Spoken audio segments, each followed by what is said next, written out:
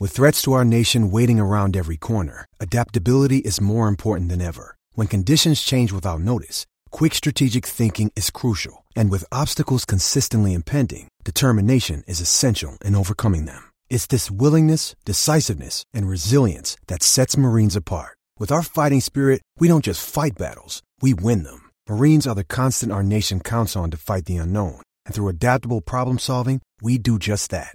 Learn more at marines.com. Love this podcast? Support this show through the supporter feature from Acast. It's up to you how much you give, and there's no regular commitment. Just hit the link in the show description to support now. The Two Footed Podcast is brought to you by EPLindex.com and our presenting sponsor, Liberty Shield. Liberty Shield is a VPN provider. A virtual privacy network allows you to go online, change your location, access things you're geo-blocked from, while keeping your data safe. So, as an example, if you are a UK expat and want access to BBC iPlayer to watch Match of the Day or ITV Hub or all four, but you get that message that says this content is not available in your location, a Liberty Shield VPN gets you around that block, allows you to watch whatever you want on those services while also keeping your data safe. And it goes further than that. It allows you to open up Netflix's entire library by just changing your IP address. Liberty Shield is the #1 rated VPN provider on Trustpilot with 5-star ratings across the board. So go to libertyshield.com right now, use the code EPL25 and get either the hardware package or the software package. The hardware package is a router that you plug into your existing router, and any item you want to change the IP address on, be it your phone or your television, you connect that to the new Liberty Shield router. All other items can remain connected to your existing router. There's also a software package, which is instantly downloadable to your device, and you can get using straight away. Again, libertyshield.com, EPL25 for 25% off at checkout. We're also brought to you by Home of Hopcroft, a giftware and homeware company located in Scotland but shipping worldwide. Check out homeofhopcroft.co.uk and do check out the EPL Index and Anfield Index shops, which you'll find on Etsy. Use the codes EPL10 or RED10 for 10% off at checkout. And lastly, do remember to check out A Tad Predictable, hosted by Tadiwa. That podcast is on this feed before every Premier League match week. And then the EPL Roundtable, hosted by Kevin DeVries, on its own EPL Roundtable feed. So just search EPL Roundtable in your podcast device. And that's out after every match week. Now, on with the show.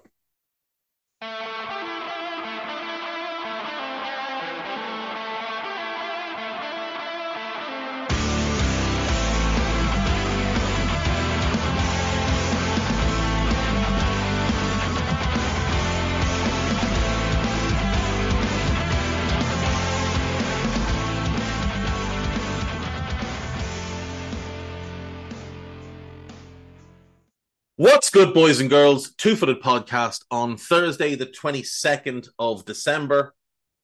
Liverpool are back in action tonight, so I am in pretty poor form. We had EFL Cup games last night, though, and they went as follows. Charlton 0, Brighton 0. Charlton win 4-3 on penalties. Charlton missed 3 penalties and still win a shootout, which will tell you how bad Brighton's penalties were. Gross missed, Stockley missed, Trossard missed. You would have backed him. You would have backed Gross as well. Forster Kasky scored. Evan Ferguson scored because Irish people don't miss in shootouts.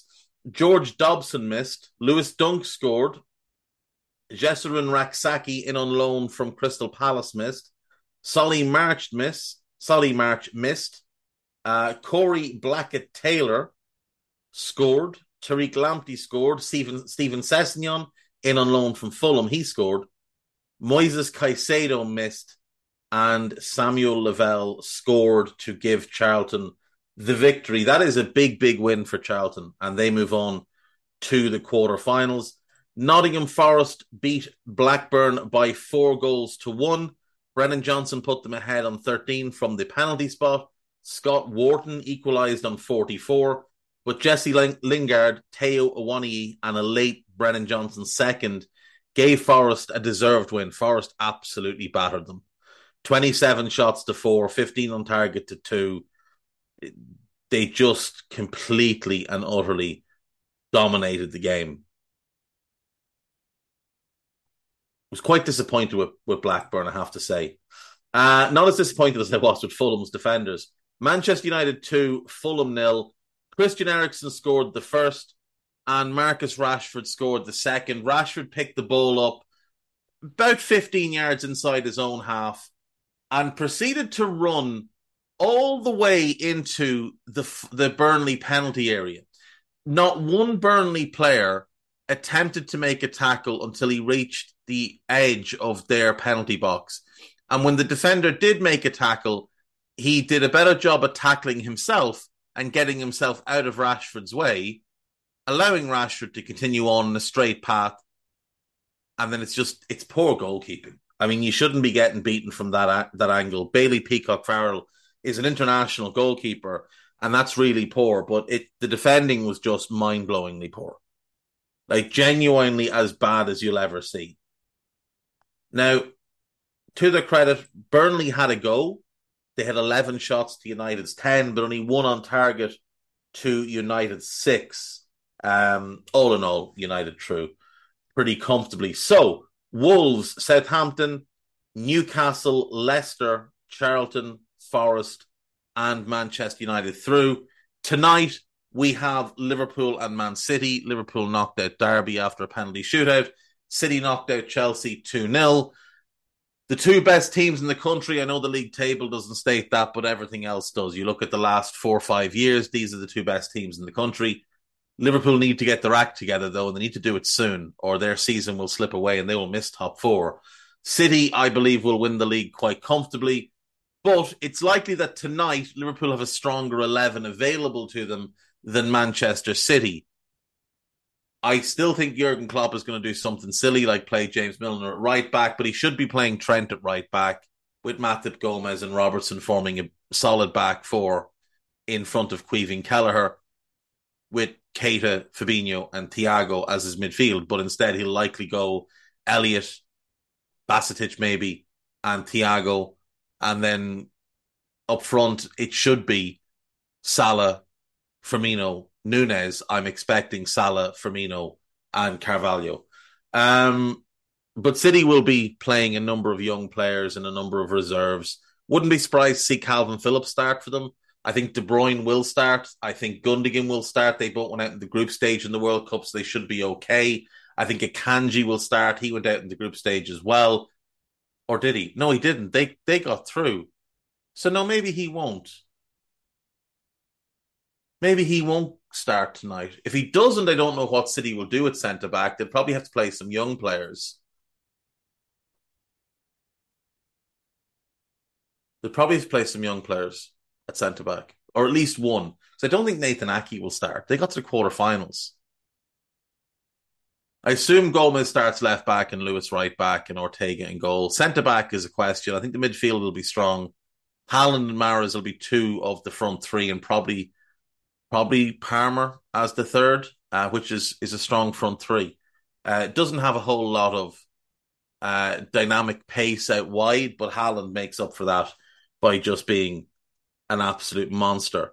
As Guy points out, Akanji and Laporte went out before Ake. So if City are going to start centre-backs that went to the World Cup and risk them on a short return, it's probably those two.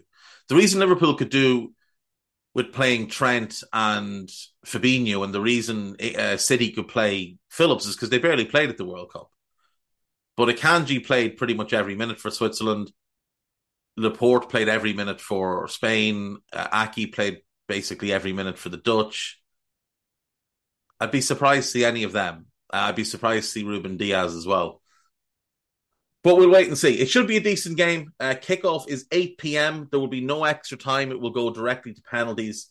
if there is a draw. And at that point, it could be a lot of fun. Today is Thursday, which means today is questions day. So we're going to go through the few questions that we've got here. We have 1, 2, 3, 4, 5, 6. We've got 6. And then we've got a bit of news and we've got the gossip. So that'll keep us going for the day. Let's start with this. Fact 1977, World Cup team of the tournament. Messi, Mbappe, Griezmann, Maguire. This is the Sky Sports team of the tournament. Do you know if Sky Sports watched any of the group stage? How on earth did they select Maguire as one of the 2 best centre-backs in the tournament? It's an absolute nonsense from Sky, which is the usual that we expect from Sky. Maguire was not good in the World Cup. What have they written about him? After his troubles at Manchester United at the start of the season, arguably no player arrived at the World Cup with more pressure on their shoulders than Harry Maguire. To perform as he did under such scrutiny, keeping 3 clean sheets in 5 matches, the centre-back deserves huge credit. What a load of unadulterated crap. Messi arrived with more pressure. Kane arrived with more pressure. Cristiano, Mbappe, Neymar. Dozens of players arrived with more pressure. Maguire didn't arrive with any pressure because he's awful and nobody expects anything of him. At this point, Harry Maguire is being given participation medals for tying his shoes but not going in the race. Crap. What was this team of the tournament? Livakovic, absolutely. He should have won the Golden Gloves. Martinez getting it's a bit of a nonsense, but I understand why he did. Hakimi, yeah, no problem there. Gvardiol didn't quite make mine, but I can definitely see a strong argument. Maguire, there's no argument for. Acuna, there's no argument for either. I mean, he didn't play in the semi-final of the final. He didn't start the semi-final of the final. How would he be the one? Griezmann, yes. Amrabat, yes. Onahi, I can definitely get on board. Messi, Giroud, and Mbappe. Enzo Fernandez has to be in your team of the tournament or you've done it wrong. Simple as that. You can leave out Olivier Giroud. He did score 4 goals, but he also turned in an all-time disaster class in the final. Drop him, put Enzo into midfield, and I'm fine with that. Onahi, I thought, was one of the big breakthrough stars of the World Cup. So no problem with him, no problem with Amrabat. I would have said Kovacic in midfield. Personally, I would have gone Kovacic, Amrabat, and Enzo, with Griezmann just ahead of them behind Messi and Mbappe. But Acuna, absolutely not. Maguire, absolutely not. Those are shocking picks. Flatsy, is it just me or are trophy ceremonies better in the stands? They are. Trophy ceremonies are much better in the stands. Much, much better in the stands. Like, the whole thing is, they're done on the pitch so that all the sponsors can get their logos in and their whatever else, so that Infantino and all the rest of the cronies from FIFA can be on the pitch parading themselves around and make it about themselves. And then so little dickheads like Salt Bay, who just appears to be an absolutely dreadful human being, so he can go on the pitch and harass the players because Qatar own part of his restaurant chain or some such nonsense. I'm sorry, but it's nonsense. Put the trophy presentations back in the stand. It's much better when they're in the stand. For league titles, I get having them on the pitch because most stadiums aren't built with an area to hand out trophies. But for any kind of cup final, the stadiums they're played in always have an area for trophy presentation in the stands. And it's just so much better. You think back at the iconic World Cups being lifted, they're lifted in the stand. Same with European Championships, FA Cups down the years, European Cups down the years. This on-pitch stuff is just a commercial thing. The Champions League, I think, were the first to introduce it, which is no surprise, and FIFA have adopted it. But yeah, for me, it takes away, and it also takes too long. Takes far too long. Sitting there for 25, 30 minutes waiting for them to erect some stage and get all these crusty old white men down out of the stands and have them walk across to hand out medals. Just leave them in their seats. Get the players up to them. It'll be much quicker, much more efficient. And it just visually is a better thing. AMK2889, you voiced in the past it's been a while since we had a great World Cup for various reasons. In your opinion, what was the last great World Cup and why? France 98 was the last great World Cup. Because the World Cup was the pinnacle of football back then. Like, this was the grandest, biggest stage. And this was where players really shone. Whereas since then, I would say only 06 was a flat out good World Cup. I think the rest have all been largely poor to average. 02, a poor World Cup, had good drama. 10 was okay. 14 was okay. 18 was poor. 22 overall, average. Had excitement, had drama. The final was great after the 80th minute. But overall, I mean, the standard of football just isn't there. Back, in the 70s, 80s, and 90s, this was where the best players played their best football. The games were great. And there was a high level of tactical thinking from managers, whereas I feel like that was lost for a number of years. Now, I will say, Scaloni put on a tactical masterclass through this World Cup. And I've been thinking more and more about his performance, and not just at the World Cup, but the last 18 months from the Copa America to winning the Cup of Champions to this. That might be an all-time great 18 months for any manager. Like, I know you can look at Vicente Del Bosque, who won the World Cup and then the Euros with Spain after Aragonés had won the Euros with them before. But he had far more talent at his disposal than what Scaloni has. He also, remember, at that point, Barcelona were the best club team in the world, and the squad was largely made up of Barcelona players, with a handful from Real Madrid and one from Villarreal.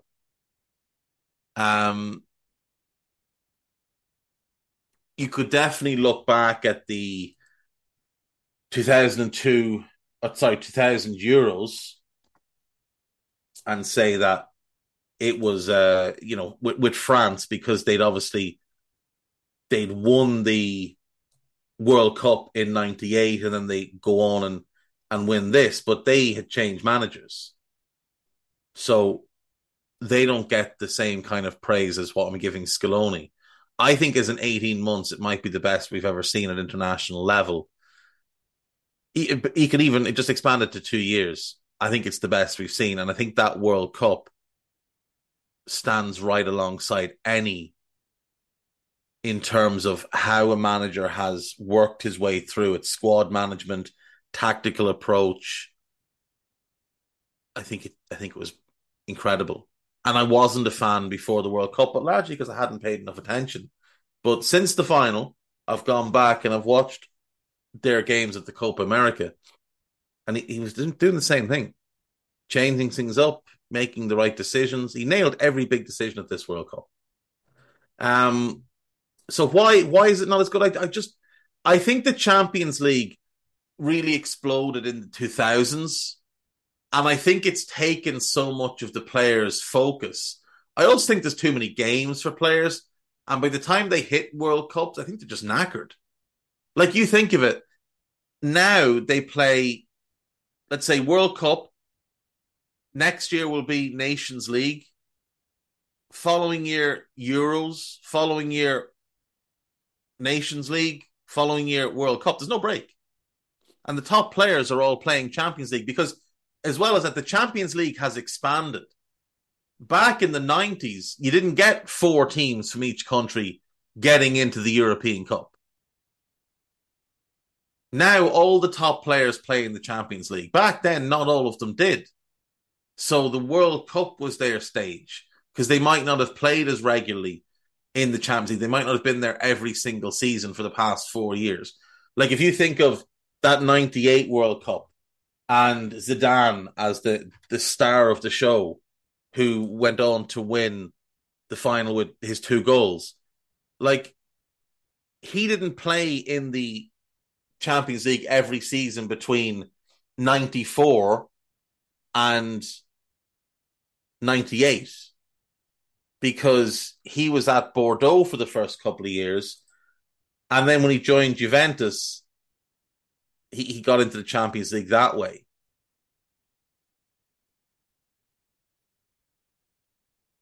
So for him to go to the World Cup, he was still an emerging star. He wasn't the player he would become after. It is mad to think he was 26. He was 24 when he left Bordeaux. Like that just doesn't happen anymore. But yeah, so I think that is it. I think the Champions League has actually taken away from the World Cup because there's just so many games and players playing it all the time. And I think they're just more focused on it. I also think another big factor is the pay gap. Players earn obscene money now at club level versus, decent money, but not great money for their international teams. Back then, there was a lot more parity between what the clubs could pay and what the national teams could play. So for players that weren't just driven by national pride and the money was a factor, there was, kind of equal compensation. Now it's nothing like that. And I think we see more and more players put club before country these days. What is your opinion on the Copas and Euros? Let's have a look. The last Euros was pretty good. I will say that. It wasn't great, but it was pretty good. France in 2016 was pretty poor. 2012 was poor. I would say the last two have also had too many teams. 24 teams is too many for a European Championship. 16 is the perfect amount, though it was great with 8 as well.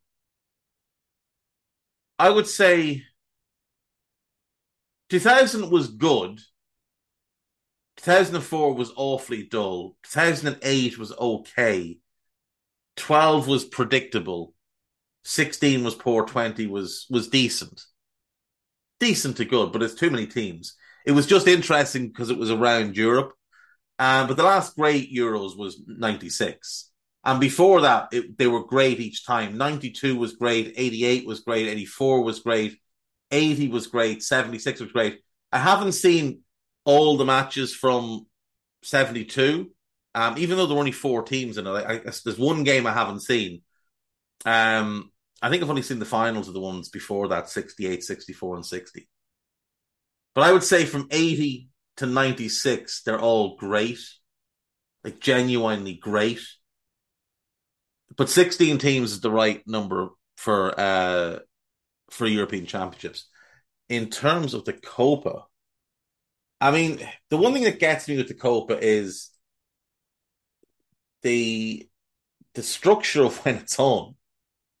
Like, is it every 2 years, every 3 years? It's normal. Like, you look back in the 80s and 90s, it was 80, say from 87, it used to be every 4 years, right? So it was every 4 years from 75 to 87. And then they went every 2 years, which was too often.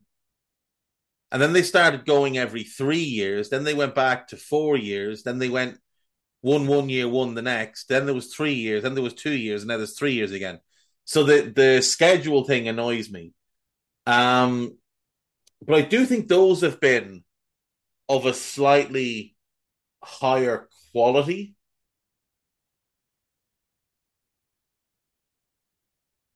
I thought 2021 was good. 2019 was good.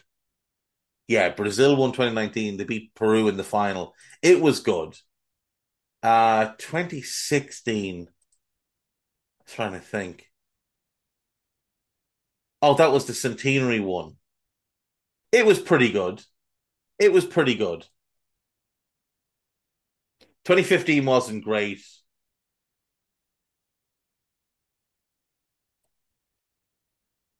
2011, from memory, 2011 was really good. Like really good. I have a tough time with 07, 04, and 01 off the top of my head. I can't remember much about them. I do remember 95. I remember that strongly because I love that Uruguay team with Daniel Fonseca and Enzo Francescoli. And those games used to be on at like mad times in the morning. Gus Poyet was in that team. I do remember that Copa because Brazil, remember, were the reigning World Cup champions, but it was the first time I ever saw Roberto Carlos play. It's the first time I think that I saw Juninho play. I think that was before he came to England. Edmundo was in that team. So even though they just won the World Cup the year before, the team had changed quite drastically. One, two, three, four, five, six, seven new starters in the final from the World Cup final the year before. Um, I think they've done a better job at maintaining a higher level, but there's too many teams in the Euros. That's what I'll say. Far too many teams in the Euros.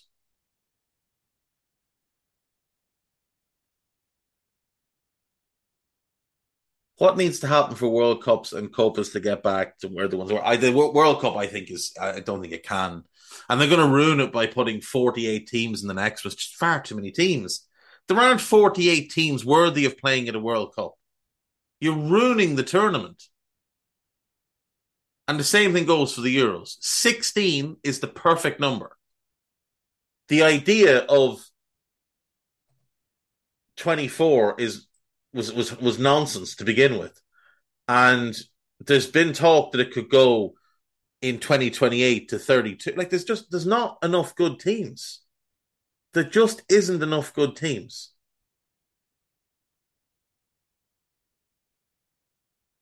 16 was the perfect amount, and they've ruined the Euros by going to 24. They're going to ruin the World Cup by going to 48, but it's already damaged because the Champions League just draws too much focus. I don't think we can fix them. I think FIFA and UEFA have ruined them forever, to be honest. Next question. AMK2889, create an 11 consisting of the three Argentinian teams that have won the World Cup. Of the three managers who are in charge, who would you pick to manage your selected team? Right, let's go. So, three World Cup finals, 78, 86, and 2022. I am going to pick as my goalkeeper Ubaldo Filol of 78. I think he was the best of the three. Neri Pompito was good. Emi Martinez is good, but I think Filol is the best of the three. We'll go with, I think, a back five. From 78, we'll take Tarantini, the left back. Daniel Passarella, the centre back, arguably Argentina's greatest ever defender. No, not arguably, definitely Argentina's greatest ever defender. One of the best ever in the history of the game. He was also the captain of that 78 team. Oscar Ruggeri, he'll play in the middle as a sweeper. Love to gallop forward. And we'll go with Christian Romero and Nahuel Molina from the current team. So Molina and Tarantini as wingbacks, Romero, Ruggeri, and Passarella as a back three. Filol in goal. Midfield.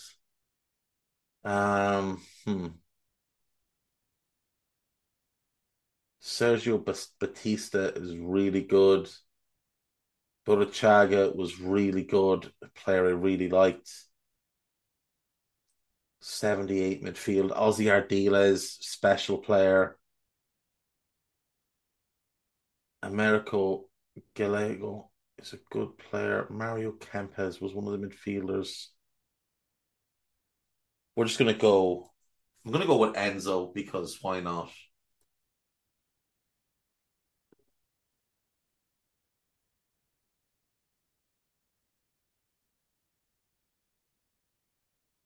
Enzo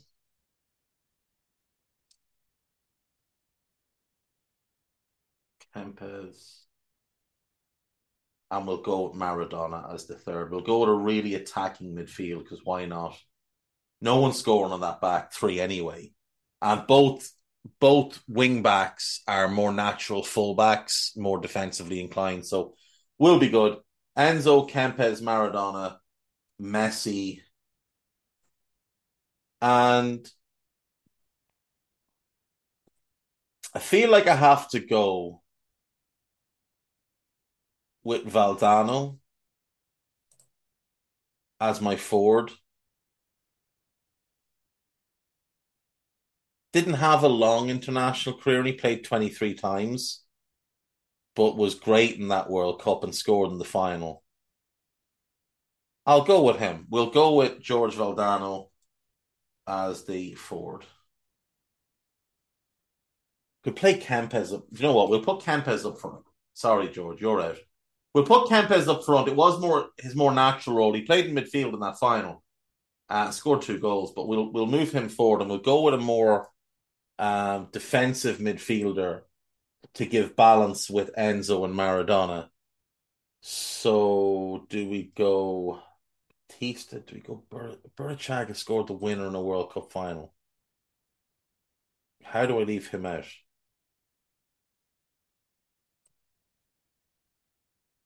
I don't think I can. I think I have to pick Burruchaga. Yeah, we're just going to go with him. He was more attacking, but less attacking than Kempes. So Burruchaga gets the last spot. So Filol, Molina, Romero, Ruggeri, Passarella, Tarantini, Enzo, Burruchaga, those two as a double pivot. Maradona as the 10, Messi and Mario Kempes as the front two. And that will do that. Getting back to Isaac Gilding. What would the best 11s from each hemisphere be? It's the winter solstice today, as this is the shortest day in the northern hemisphere. I was wondering if players from nations in the north could beat the best players in the south. Only rule is each 11 must have at least one player from each continent in that hemisphere. The southern 11 could be 9 Brazilians as long as you're a player from the southern half of Africa and one from Australasia. Oh God. Oh God. Um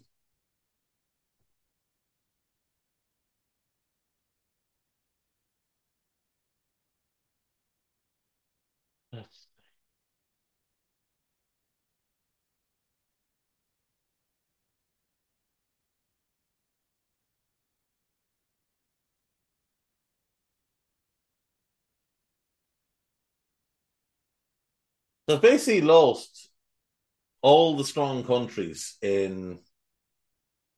Okay, okay. We'll have a go at this. This is going to be difficult.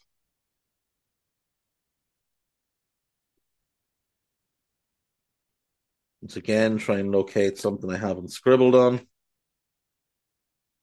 I'm like a child scribbling on stuff.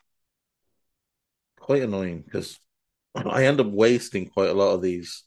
They're just like, those lined cards, they come in multiple colors.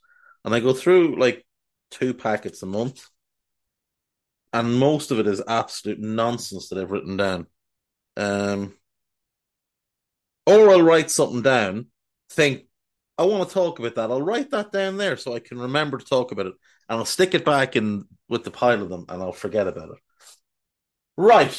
So, well, let's start with the obvious one. So Messi is going to be in.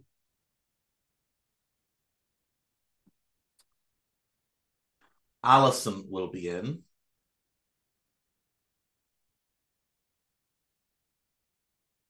I'm taking Molina, Marquinhos, Romero.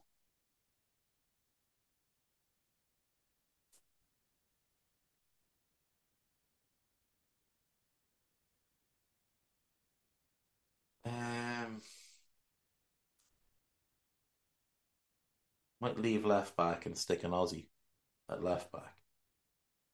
Midfield, Valverde,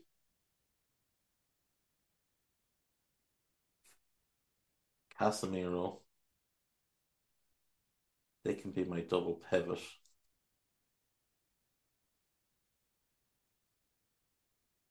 Messi is the 10. So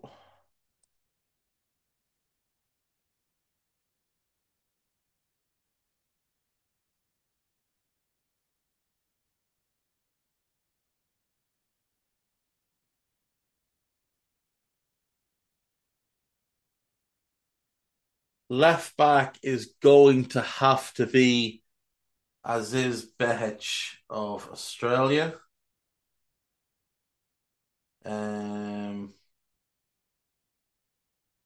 Do I just go Patson Daka up front?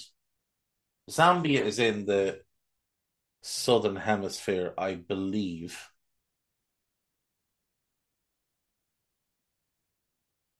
Yeah, I think we're just going to go with him.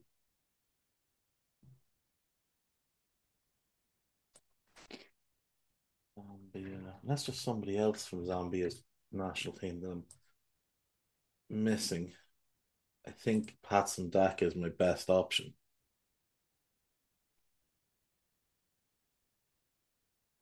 They could have gone Enoch Mwepu if he hadn't had to retire. Um, Fashion Sakala on a wing. He might work better. Fashion Sakala on a wing allows me to go Vinny Jr. Yeah. And it's my team, so I'm putting Darwin up front. So I've got Allison, Molina, Romero, Marquinhos, Behich, Valverde, Casemiro, Fashion Sakala, Messi, and Vinny Jr. behind Darwin Núñez. So that is my Southern Hemisphere team. I think that's right. I think I've stuck to the rules there. So, Northern Hemisphere, I need a North American. That's easy. We'll just put Alfonso Davies in at left back. And I need an Asian player and then Europeans and North Africans. So I've got to have a North African in there as well. So we'll go Alfonso Davies left back. Heung-min Son can play left wing. Mo Salah will be right wing. Strikers, we might go two up front. Might go two up front, but we'll go two up front. We'll just go Mbappe and I think Harry Kane for the fun of it. Though two Spurs players is a bit of an outrage. Midfield, who are the best European midfielders right now? De Bruyne, obviously. But you know what? We're just going to go Mbappe up front in his own. With Salah and Kane either side, we'll go KDB, Rodri, and Thiago. Van Dijk is an obvious one. Manuel Neuer, I think, is fairly obvious. Although I do prefer Oblak, so I'll go Oblak. Right back is Trent. Centre back.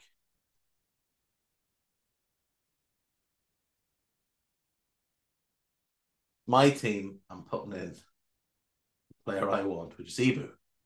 So I've got Oblak, Trent, Kanate, Van Dijk, Alfonso Davies, De Bruyne, Rodri, Thiago, Salah, Mbappe, Son. There we go. I think that's quite good. I just realized I didn't pick a manager for my World Cup winning or my World Cup winning Argentina team. Um, so there's three options. Obviously, we have Lionel Scaloni, who just won the World Cup. We have Carlos Bilardo, who won it in '86, and we have Menotti, who won it in '78. Um,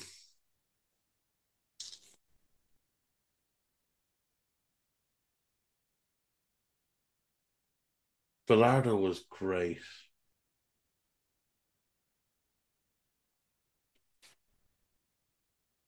Three Copas with Estudiantes. Player didn't win.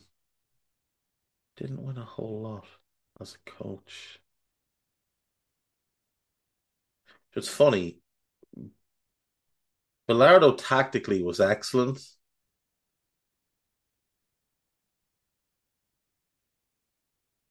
but I don't know that he ever loved coaching. I think he liked the idea of management more than the actual principle of it. Even though he managed for a long, long time, he would frequently just take time off and go and do other things. Um,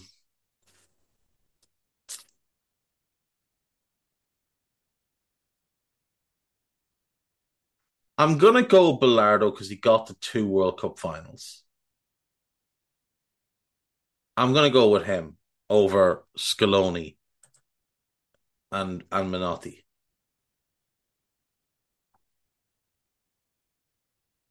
Yeah, that works for me.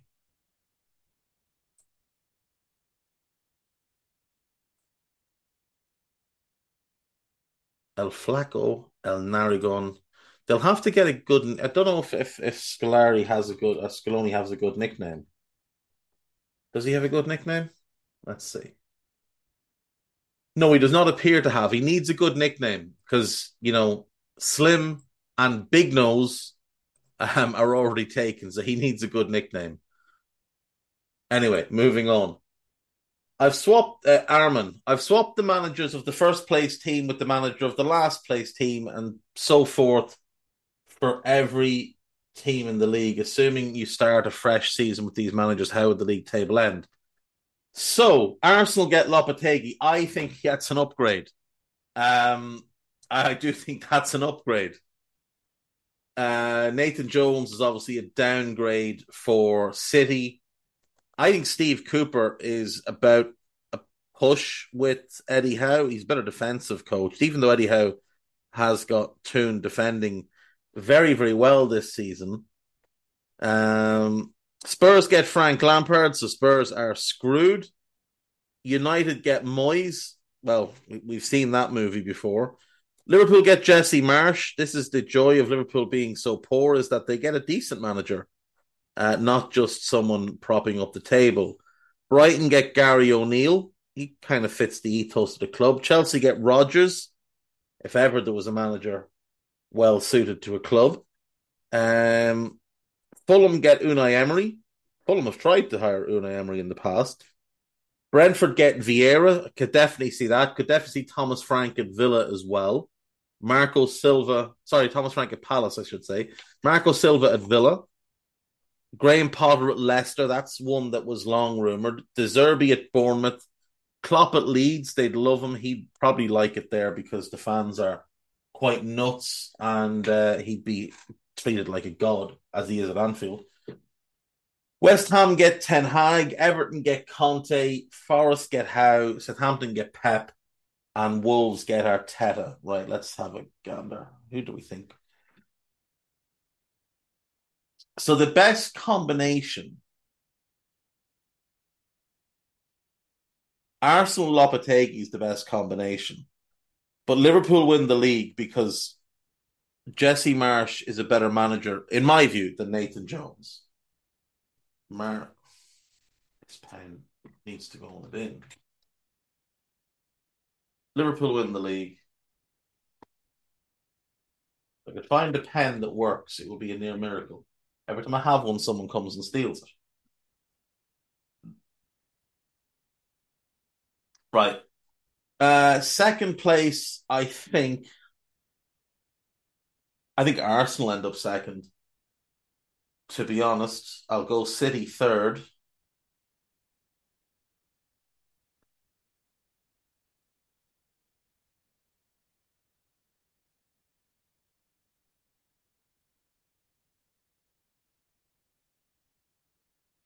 See, Lampard's not getting top four with Spurs. Moyes could potentially get fourth. It's probably Chelsea with Rodgers. There is a ludicrous amount of talent at the club. Um, we'll go United fifth, Toon sixth.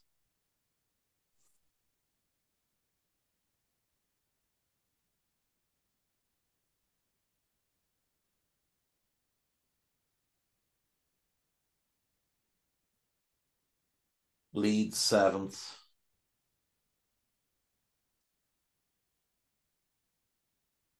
West Ham eighth.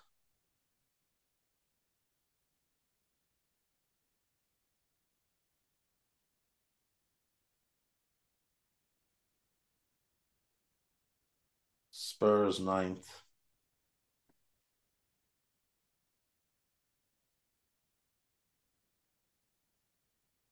Leicester 10th. Leicester might even finish above Spurs. I'll go Southampton next. I think Pep would have fun with that squad. There's a lot of talent there.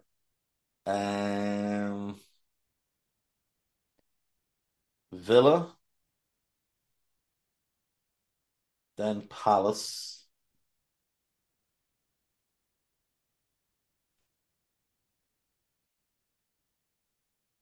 Actually, to be fair, Everton probably finish above a couple of these, but we'll put them in next. Then Wolves. Then Brentford.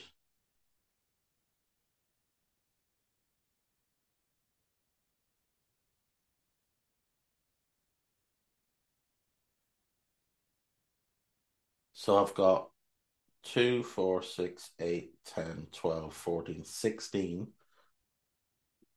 Brentford in 16th. And the teams I have left are Brighton, Bournemouth, Forest,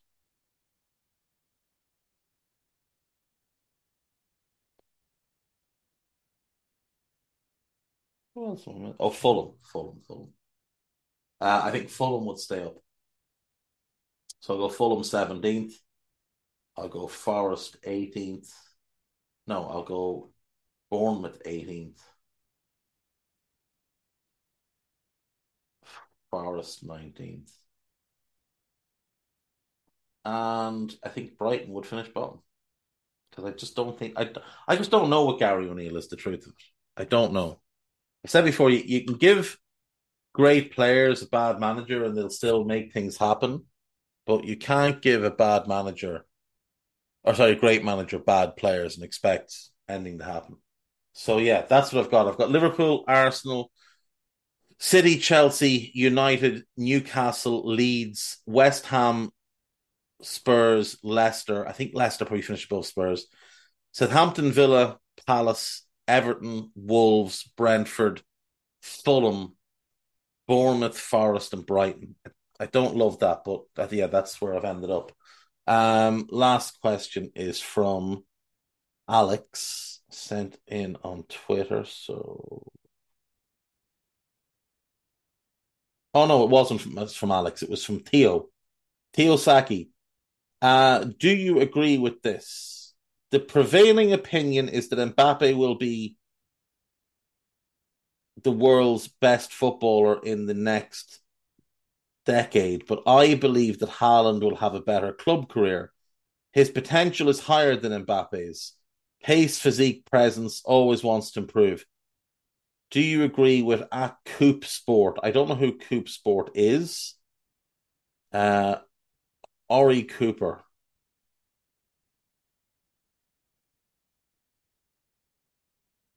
The argument is Mbappe is more complete. Haaland is just a scorer. I don't accept it. Haaland is amazing at what he does, and as of now, it's hard to stop. But all he does is score goals. There's no question. Mbappe and Haaland is not a debate.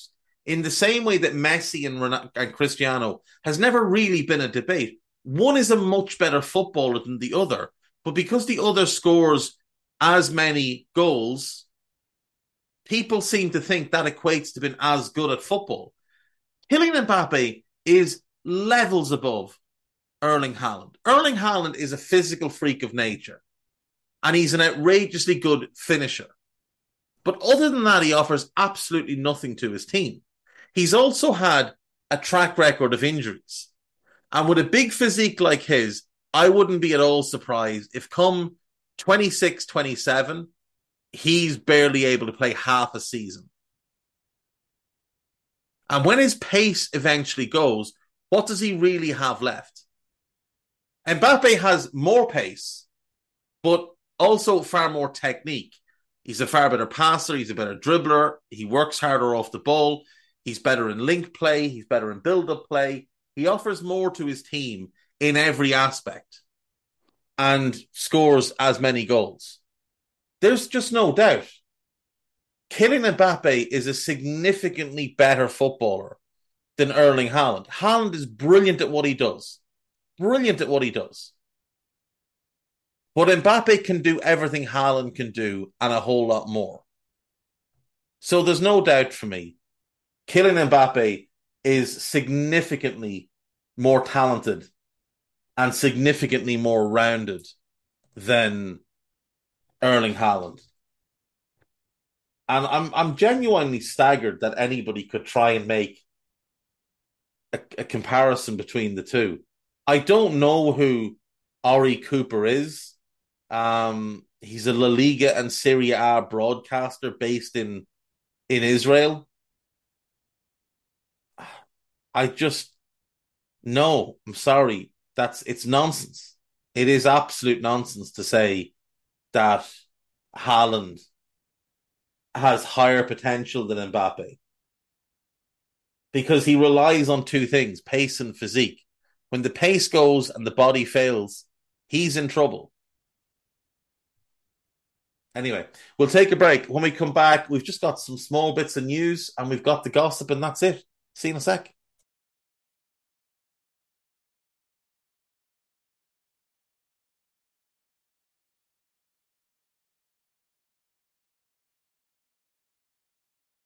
Right, welcome back. So, some bad news to begin with. Pele's cancer has advanced according to the hospital in Sao Paulo, where he is currently being treated. He has been in hospital for 3 weeks and he will spend Christmas in hospital.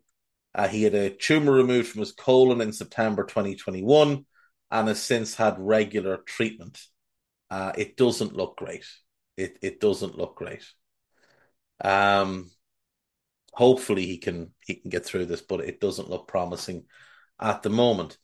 Beth Mead, the Arsenal and England women's forward, has been named BBC Sports Personality of the Year for 2022, beating out Ronnie O'Sullivan. Jessica Gadarova, the gymnast, and Jake Whiteman, the 1500 meters world champion. Fantastic. Absolutely fantastic. Great to see women's football continuing to get the recognition it deserves. Helen Rollason Award went to Rob Burrow. The Coach of the Year went to Serena Weigman. Team of the Year went to England Women. Young Sports Personality of the Year went to Jessica Gadarova. Lifetime Achievement went to Usain Bolt. Unsung Hero, Mike Alden. Don't really know who Mike Alden is.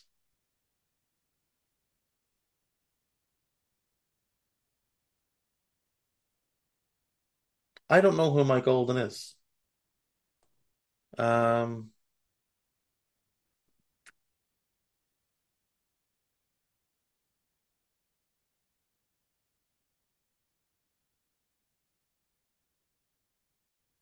okay, he set up Park Knoll Football Club um, 10 years ago. He's been involved in community football for the last 25 years.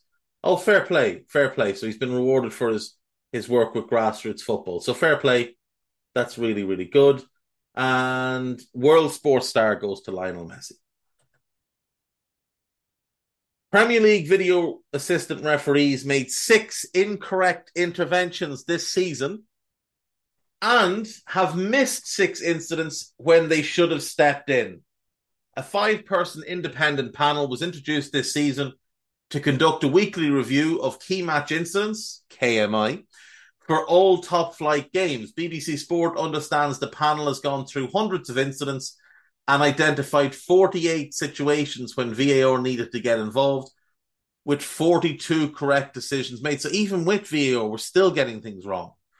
However, it also found that 6 incidents were completely missed, and on another 6 occasions, VAR overturned on-field decisions that had been initially correct by the referees.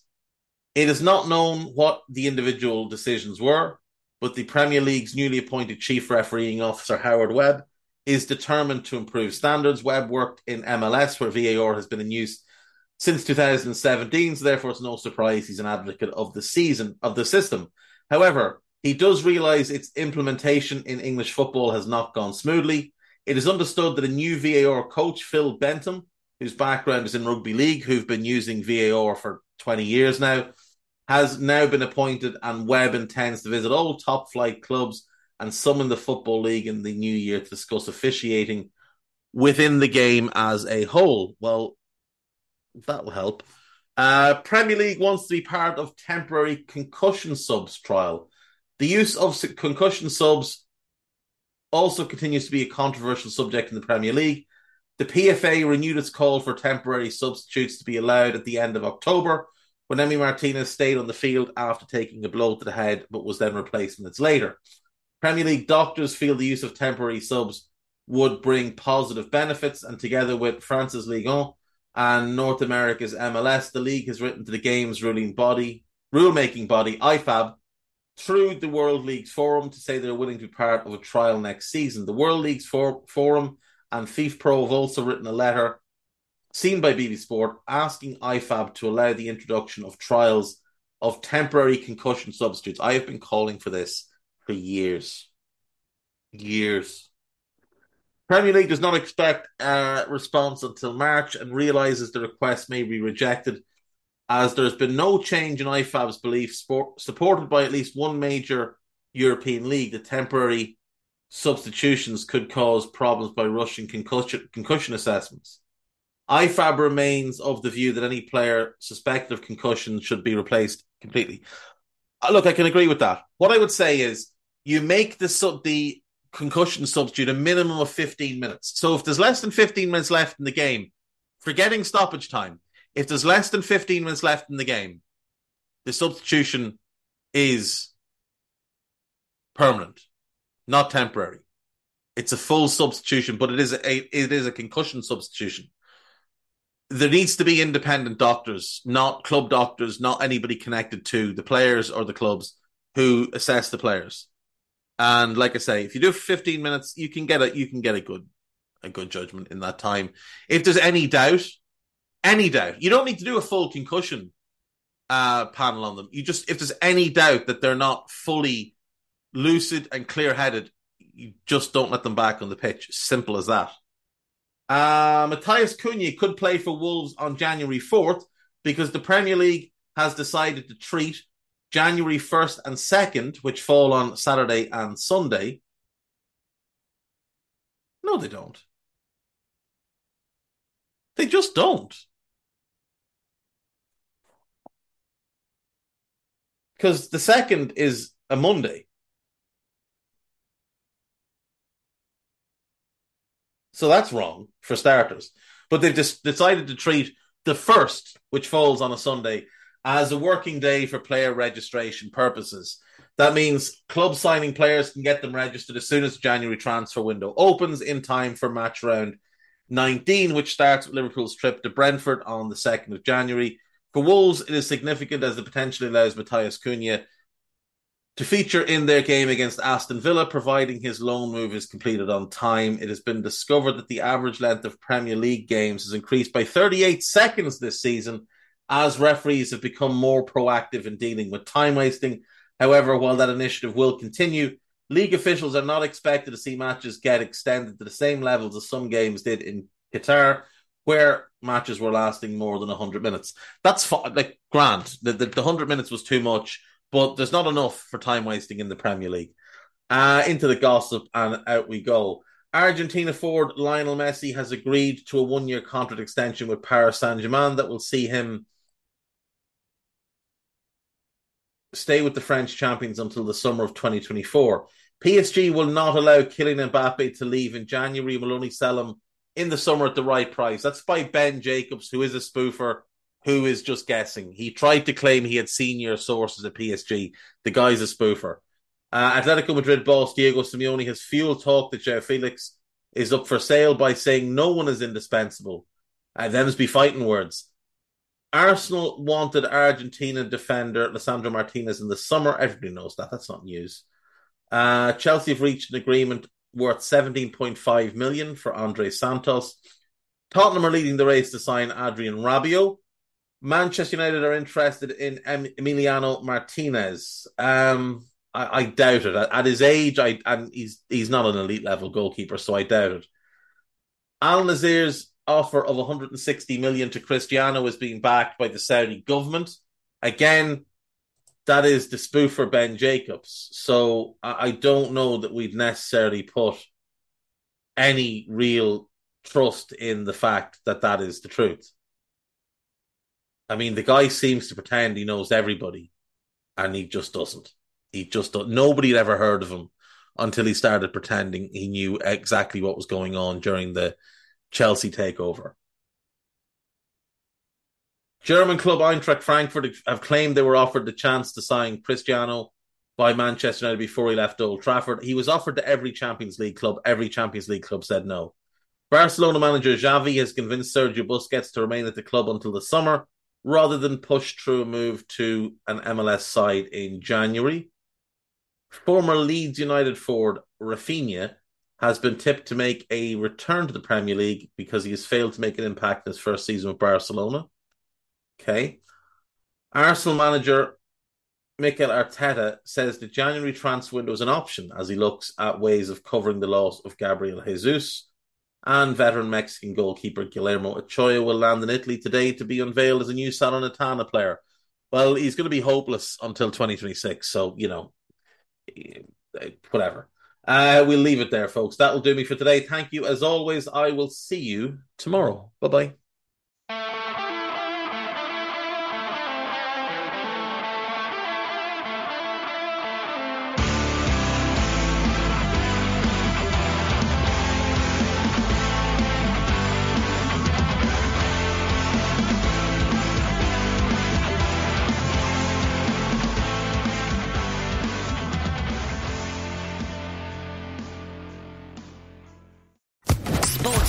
Podcast Network.